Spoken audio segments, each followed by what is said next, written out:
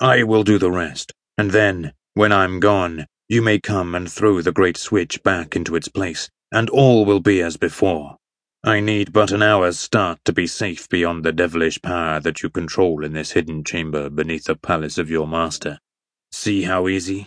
And with the words the Black Dator rose from his seat, and, crossing the room, laid his hands upon a large, burnished lever that protruded from the opposite wall. "No, no!" cried the little old man, springing after him with a wild shriek. "Not that one, not that one! That controls the sun-ray tanks, and should you pull it too far down, all Cadabra would be consumed by heat before I could replace it. Come away, come away! You know not what mighty powers you play. This is the lever that you seek. Note well the symbol inlaid in white upon its ebon surface." Thurid approached and examined the handle of the lever. "Ah, a magnet," he said. "I will remember. It is settled then, I take it," he continued. The old man hesitated. A look of combined greed and apprehension overspread his none too beautiful features. "Double the figure," he said. "Even that were all too small an amount for the service you ask. Why, I risk my life by even entertaining you here within the forbidden precincts of my station. Should Silensus all learn of it, he would have me thrown to the apts before the day was done." "He dare not do that, and you know it full well, Solan," contradicted the Black. "Too great a power of life and death you hold over the people of Cadabra for Silensus all ever to risk threatening you with death. Before ever his minions could lay their hands upon you, you might seize this very lever from which you have just warned me, and wipe out the entire city." "And myself into the bargain," said Solan with a shudder. "But if you were to die anyway, you would find the nerve to do it," replied Thurid. "Yes," muttered Solan. "I have often thought upon that very thing. Well, firstborn, is your red princess worth the price I ask for my services, or will you go without her and see her in the arms of Silensus all tomorrow night?" "Take your price, yellow man," replied Thurid with an oath. "Half now, and the balance when you have fulfilled your contract." With that, the Dator threw a well-filled money pouch upon the table. Solan opened the pouch, and with trembling fingers counted its contents. His weird eyes assumed a greedy expression, and his unkempt beard and moustache twitched with the muscles of his mouth and chin.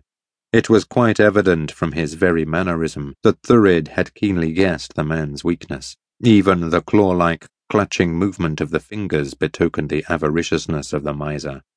Having satisfied himself that the amount was correct, Solan replaced the money in the pouch and rose from the table.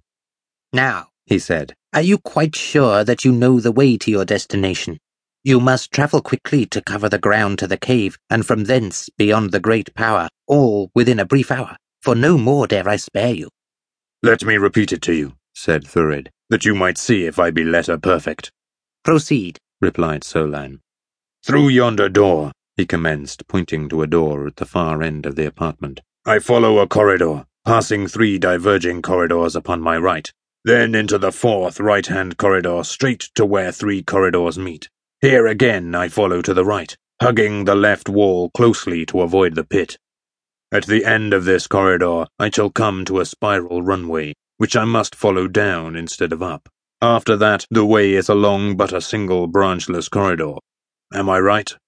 "Quite right, Dator," answered Solan. "And now begone. Already have you tempted fate too long within this forbidden place." "Tonight or tomorrow, then, you may expect the signal," said Thurid, rising to go.